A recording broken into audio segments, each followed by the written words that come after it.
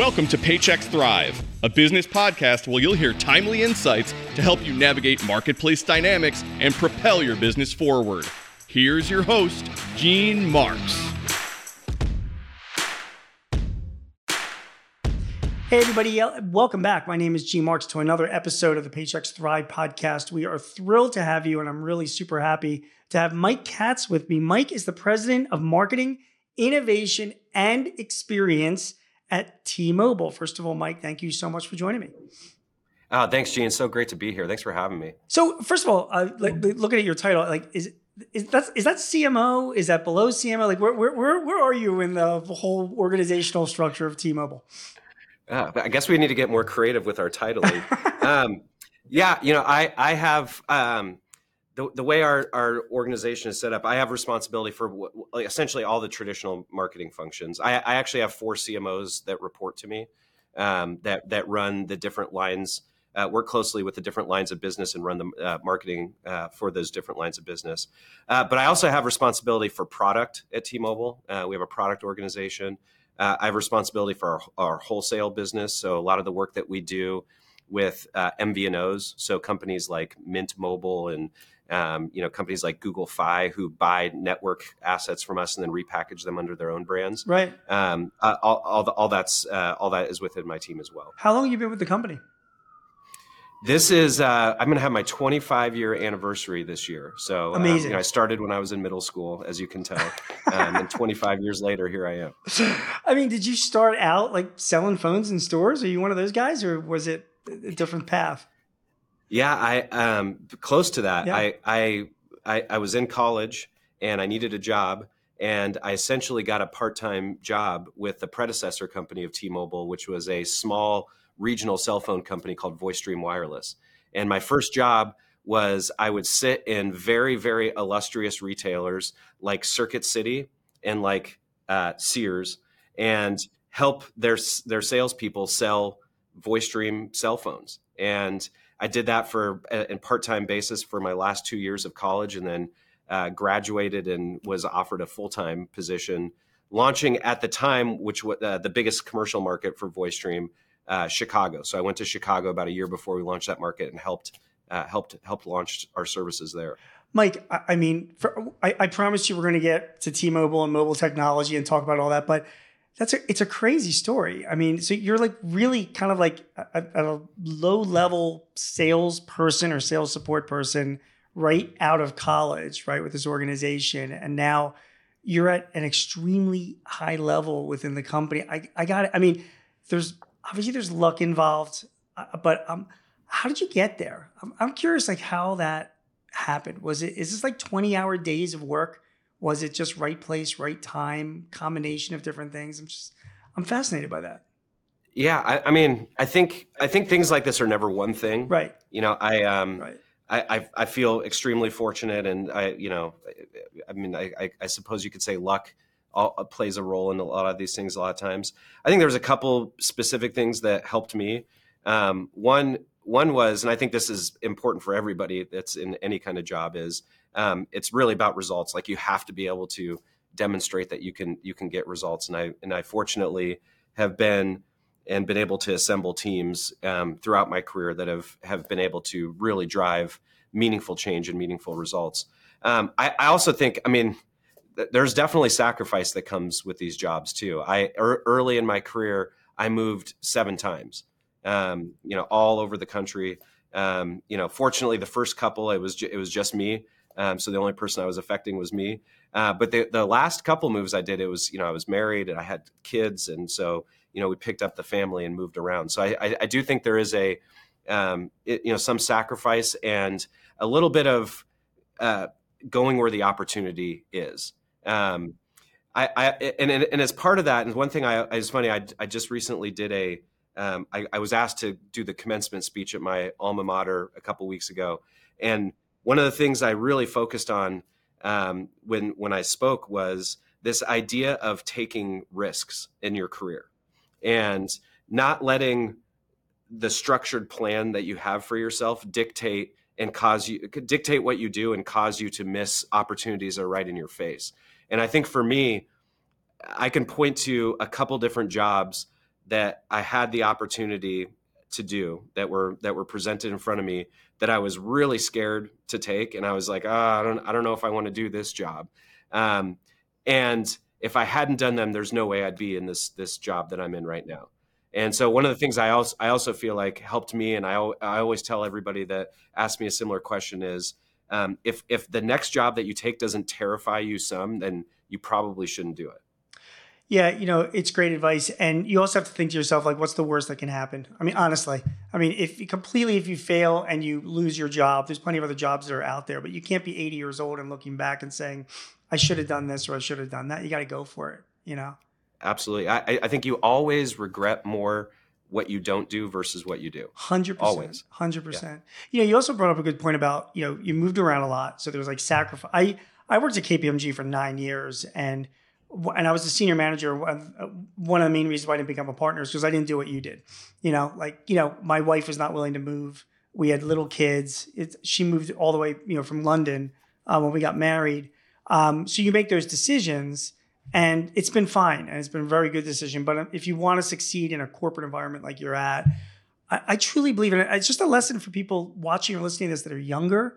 Whether you're owning a business, you're a manager in a business, people that hire, we're always looking for people that are just going to get stuff done, and not say no.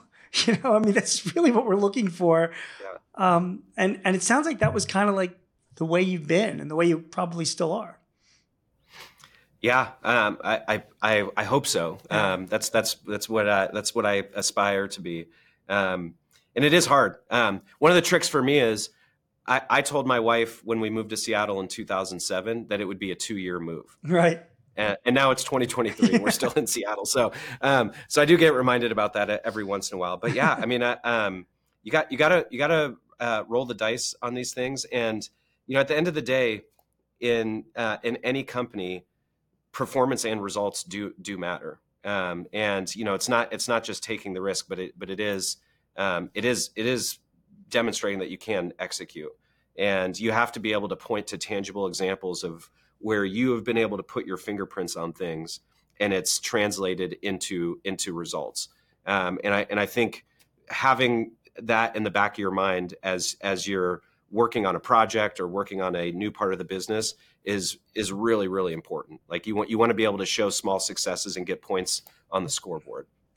Yeah, it's great advice. It really is. All right. Mobile technology. So it's changed a little bit since you first started back in the VoiceStream days. Let's look back at the past a little bit and then we'll look towards the future. First of all, again, our audience are business owners like myself.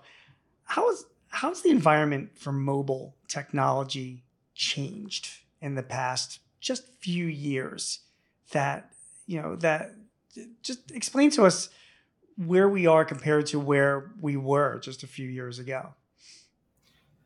Yeah, I think we're at the very beginnings of another huge generational, change in mobile.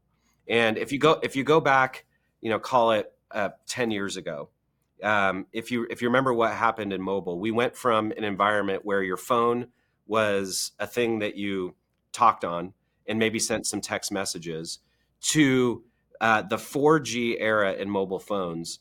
Really opened the door for the mobile internet, where one of the things that Mike, our CEO, often says is, over the last 10 years, content is moving from its linear format onto the internet. And at the same time, the internet is moving more and more mobile. And 4G really was the catalyst for that.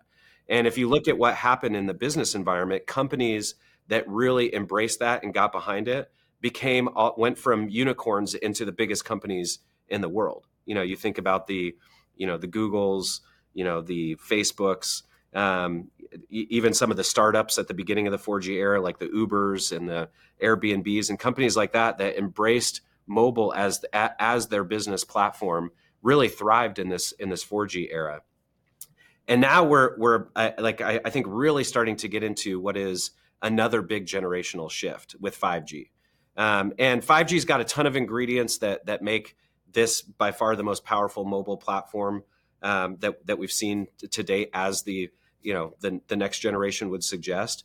But I think it's converging with an environment, particularly around generative AI and big data, that is really going to change the way that I think that all of us work and all of us interact with our devices. I think what we're going to see here over the next few years is going to be as big as when PC computers became a thing, as big as when mobile initially launched. I think we're really hitting this next big step change in technology with generative AI and these large language models that are powering it. And you're seeing bits and pieces of it with things like ChatGPT. But I think over the next couple of years, fundamentally, the way that a lot of work gets done is going to change in a way that we haven't seen in a couple of decades. I heard Elon Musk was interviewed. I talked about this before on my podcast. One of my favorite podcasts is a guy named Lex Friedman who does he's an AI guy and a technology guy, and it was like a 3-hour interview with Elon Musk about a year ago, and they were talking about self-driving cars, because he's trying to do that with Tesla, and Musk was saying how like it's a lot harder than he thought it was going to be. Now, if he says it's a lot harder than he thought it was going to be, that clearly means that it was pretty hard. One of the biggest obstacle that he has and still has is that for a car to make a decision, a self-driving decision, it has to take into account all these factors of an environment all around, just like we do in our minds, and then make this split-second decision. Otherwise, it runs over a puppy. You know what I mean? Like it's gotta, and the processing power that's needed, the networking power, the broadband power that's needed to process this stuff, it's just not there yet. So I guess, which brings me to my question for you is, we're at 5G now, whatever that means. I'm assuming there's 6G, 7G, 10G. I mean, for all that AI to work that you're talking about, it's going to need more powerful networks. And is that what T-Mobile is doing? Yeah, we are. And look, I still think we're very, very early in the 5G days. And that use case that you just brought up is a perfect example of what I think the promise of a 5G network is. Because in order for all of that AI to work in that situation in a car, that's on a road somewhere, you need you need the processing to happen, but it needs to happen and react in a split second. And I think one of the big changes that you see from 4G and 5G in the network is latency. It is moving from dozens and dozens of milliseconds of latency in a 4G network to I think you're going to see, and you're already seeing some places where this happens, networks that perform it way under 10 milliseconds. So that when that dog jumps into the road and the car has to recognize that and stop, it's backed up with a network that can process and put the right commands to that car in time for it not to ruin some poor kid's day that their dog got run over. Yeah. I think there's still ways to go, and there's a lot to go within 5G. Let me ask you some other questions. And again, this as a business, these are questions that I get from my clients as well. When they're looking for different carriers, and they consider a T-Mobile, you have your competitors as well. So 2-part question. First of all, you guys have been around for a while, and your competitors have been around for a while. Is there a point where you guys reach like a commodity level, like one's no different than the other? Or do you still feel that there will always be differentiation between the major carriers like yourselves and your competitors? I think there'll always be differentiation, and I think it happens in 2 dimensions. One is on the core product itself, which is our network, and I'll come back to that in a second. And then the second one is on, I'll call it value proposition. And there, I think in both areas you see some really significant differentiation between the companies. If you look at network, and if you look at what's happening in 5G, and I think generally in our space, there's a little bit of a perception that these are big phone companies. They're not the digital native companies. They're really slow moving Goliaths. And, how they were 5 years ago, probably today, the phone companies aren't that much different. And I think that's that couldn't be further from the truth. Because, by the way, what you just mentioned, that is the perception. That is what I hear from my clients. I definitely think that's the perception. Right. And I think it's actually one of the biggest opportunities for T-Mobile, because if you look at what's happened to our company over the last 5 years, we are our core product, our network, is been completely transformed. And one of the big catalysts for that was our integration, our merger with Sprint.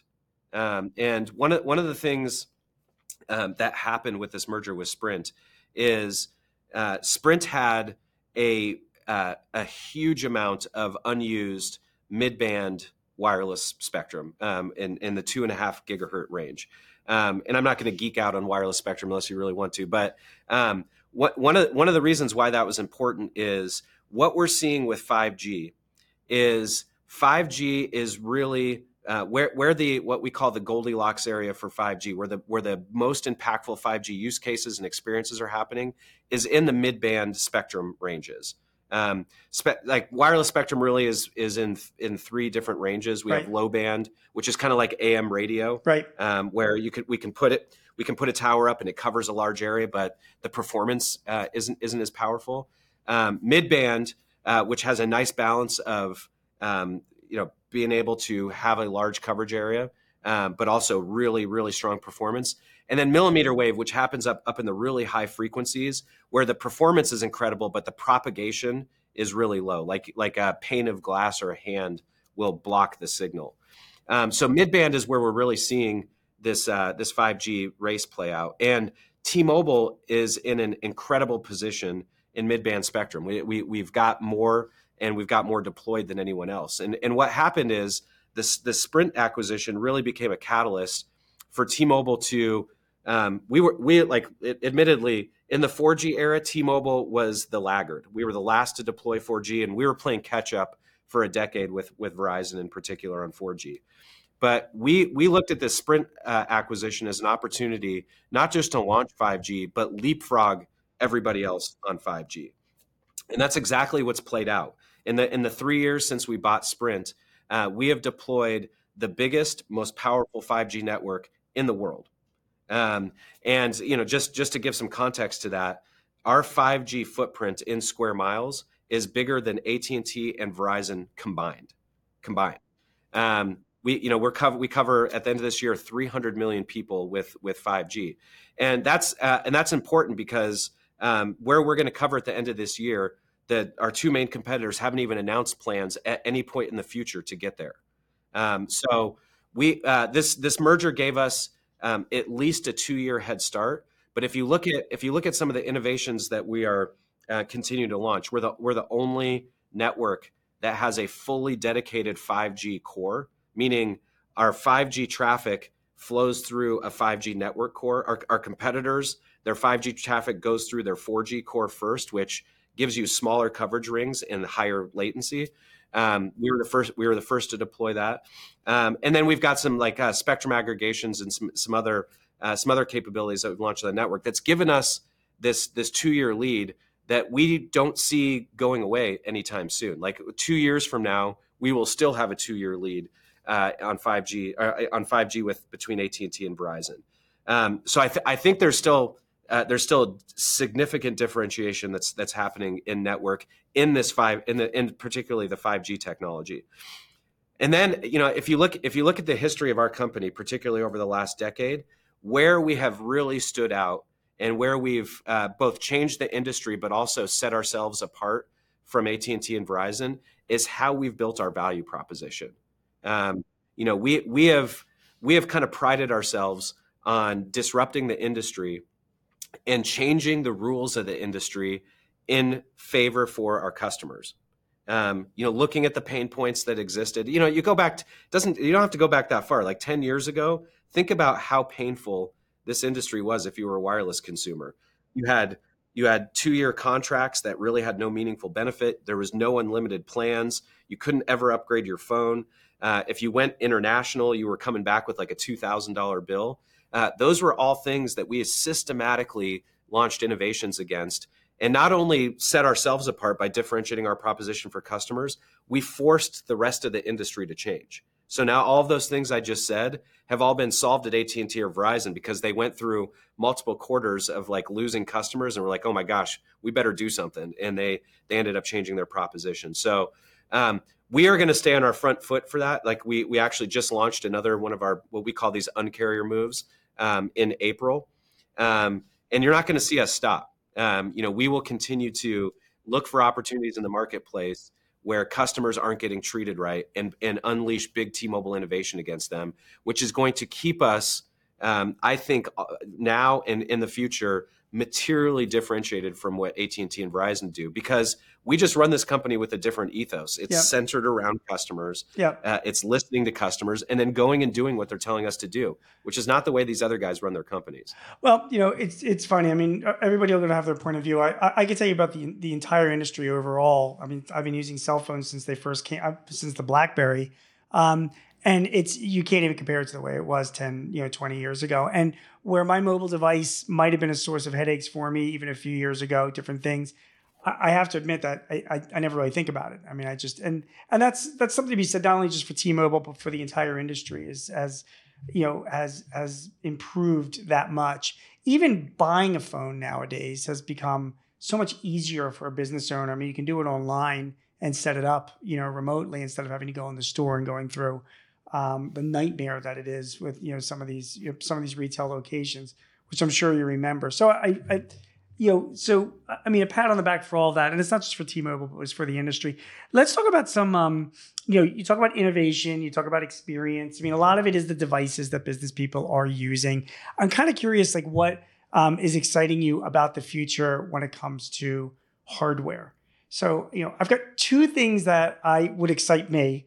And then you can comment on that, but then also you can add, first of all, I'm curious to get your thoughts on battery technology, because I travel a lot and it's still like a fist fight for an outlet in any airport to charge phones.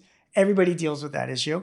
And I'm curious, but somebody that's in the center of all of this, there's so many businesses that depend on this stuff, where you see that going and what might T-Mobile be doing about it. That's number one. The other is also just virtual and augmented reality devices. Apple just released their latest headset, which is cool for gamers. And I don't know if you're into like the metaverse or if you're a gamer, but it's just I'm not wearing that headset. Do you know what I mean? Like a complete idiot doing it. You know what I mean? Like until we see mobile technology, like a pair of glasses that looks like a real pair of glasses where I can switch into a virtual world and have a meeting that way, I don't know. And I guess I'm turning back to you to say, okay, so Mike, you're in the middle of this. You're seeing where things are going. Tell us where you see some of this hardware going that you're going to be using. Yeah, maybe we can hit the augmented reality first, because it's such an interesting space, and I do think it was really interesting that Apple made their big announcements at their developer conference there. I've watched. It's a space I've been following for a long time. I know, like my kids, we have the Oculus glasses at home. My kids use them. Which, by the way, are unbelievable when you put them on, right? I mean, when you wear them, it's like they're incredible stuff. Super. Yeah, fun. I mean, like you really feel transported into another space. I think the challenge that they've had up to this point is there's not a lot of content. There doesn't seem to be a big, robust developer community building lots of experiences. But isn't that because when they introduced the iPhone, there wasn't a lot of content either. But because the iPhone was so awesome, it's like a flock of developers came to it and built content around it. So it was kind of driven by the hardware, I guess, is what my thought is. Yeah, which is why I'm really interested with Apple going into this space, because I think Apple could be a huge catalyst to spark a developer revolution on this platform that just hasn't happened up to this point. And this might be the first step in, like, if you've got, I mean, the iPhone is such a great proxy, because if you think about where the iPhone started and how the hardware evolved, the hardware really started to evolve around the App Store and all the content that was being developed by developers. And my guess is the AR, the hardware itself is going to follow a similar path. That this is probably a first step of many for Apple and others into this space. And as the content becomes much more robust from a really thriving developer community, my guess is you're going to see a lot more innovation in the hardware. It get smaller, more glasses like, actually look cool, actually be something that you could wear on a daily basis. But I think the content in the developer community needs to catch up to that. But Apple being in there feels like a big monumental change. I still say, like, can you see yourself sitting in a meeting in a conference room somewhere with 6 other people and everybody's wearing these like headsets? That's just not going to happen. Yeah. I kind of hope not. I think it's a little bit weird. But I could see, and we have seen, like, you've seen some of this with HoloLens and stuff. Yeah. Some really interesting use cases that I think are valuable. You think about stuff like employee training. Yeah. I mean, there's tons of training applications for it. You think about, like, even use cases in our business where we, send techs to go service cell sites, and you have somebody that's relatively new or an issue that's uncommon, and being able to use technologies like augmented reality to be able to identify and provide like real troubleshooting steps. Like, I think those things could be really valuable. But I also am bullish on innovators and developers and I think we'll see use cases that none of us have thought of end up emerging on that platform. Are you confident that your networks, and when I speak about yours, T-Mobile, but the industry stuff, if that explosion happens, you'll be able to service that demand? Does that concern the powers that be at all? No. In fact, I mean, that's kind of what our network is built for. Okay. Our network is built to support use cases like this, because for augmented reality to really work, for it to be able to do things like visually see something, recognize it, and provide you prompts, or even more simple, to not have you feel queasy when you're using it, which is one of the things that I don't know if you get that experience. Like when I put those on for more than 5 minutes, I feel really queasy. Driving to lower and lower latency solves both of those things, and that's really what our network is designed for. Okay. In a way that has huge advantages over a way a lot of these are being deployed right now, which is really connecting to Wi-Fi, which is relying on whatever the fixed network you're on. If you really want to take AR experiences to the next level, it needs to kind of work wherever you are. In which case, the only technology that will support that is a mobile network. So our network is built to do that. And I would say one good demonstration of the fact that our network is built to do that is, I do think the first killer use case that's been built for 5G is what's happening in fixed mobile wireless or fixed mobile broadband. We announced last quarter, we have over 3 million customers that are using our wireless network as their home broadband network. Where it's displaced cable or fiber or whatever their previous incumbent was. You could never do something like that where you have a broadband experience that's comparable or better to what you were getting with cable, where you're using not just dozens of gigabits, but hundreds and hundreds of gigabits, because it's powering all the experiences inside your house off of the mobile network. Like that could not exist in a 4G world. That's only happening in a 5G world. So I bring that up as an example because you asked about, are we worried about capacity and, these things overwhelming the network? No, because right now we're supporting over 3 million customers that are using hundreds of gigabits on their home broadband. Which, and I do want to get your thoughts on batteries, but just because you bring that point up, it does mean that the future for a lot of businesses is that they won't be needing their hardwired internet connections or their local cable providers or whatever, that they can be running their businesses, their phone networks, their phone systems, cloud-based over their mobile broadband provider. And they shouldn't feel, concerned or uncomfortable that the network wouldn't be able to handle that kind of traffic, because that's the issue. And you have to realize that a lot of business owners are older. I mean, half of us are over the age of 50, So we remember back in the days of dial-up and all that stuff that there's no way you could have run your, it wasn't even thought. But that's not the reality today or in the future, is it? It's not. And I think because a little bit of that fear, I think small businesses in particular get taken advantage of, because You look at what broadband alternatives have historically been out there. Broadband's kind of been a monopoly. Businesses oftentimes have like one choice of who they can go to for broadband. And oftentimes the connection that's being sold to them is the exact same connection that they're buying at home. But because they're a business, it's jacked way up. Tell me about it. Which is kind of a ridiculous thing, because businesses tend to use far less network asset than people do at home. Because, we're not watching on Netflix. Your business, you're not watching Netflix and you're not gaming and doing all those kinds of things. So the model has never made a lot of sense. But I think that fear of either not having a choice or like seeing some of these other choices, like, hey, this is the most important technology in my business and it has to work, has prevented people from switching. But what we're seeing, and I think what the industry is seeing, is more and more businesses are seeing that there is an alternative, and an alternative where you don't have to sacrifice any of the performance. And I think that is a game changer for businesses. Like you shouldn't have to pay hundreds and hundreds of dollars for your broadband in your small business. Good. There's better choices now. All right, we're almost out of time here, by the way, and I just and I feel bad because I wanted to get some marketing and lead generation tips for you. That's going to have to wait for another day. However, your advice at the beginning of this conversation about how you grew within the company is really well taken. But before I let you go, I did ask you before about hardware and batteries. And I only have to know because it's close to my heart, man. I mean, like, you're in the middle of this stuff. Like, are we going to be seeing improvements, like significant improvements in battery? What is your forecast here? I think the answer is yes. I mean, keep in mind we don't manufacture the devices. I know you don't. So, but I will say one of the benefits of 5G is it is much more efficient on battery and power usage.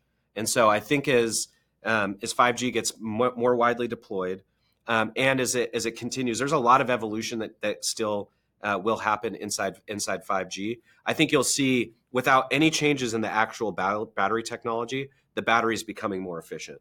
I'm still bullish that, like, it doesn't feel like throughout this whole course of wireless, if you look at like the last 20 years, that there has been big step changes in battery technology, which is kind of weird because you've seen it across every other hardware component. So I'm still bullish that there's something out there. And one of the things that I've one capability that I know has been I've seen some tests of it that I still am very interested on is the truly wireless charging. Not the, I stick my phone onto a pad and it's physically touching it, but they literally walk into a room and your phone begins to charge because it's in proximity to a wireless charger. I think that could be a real game changer. And I know there's several companies that are testing that. And I think that would be a really, really powerful change in the way that we use our phones. And maybe that's the answer.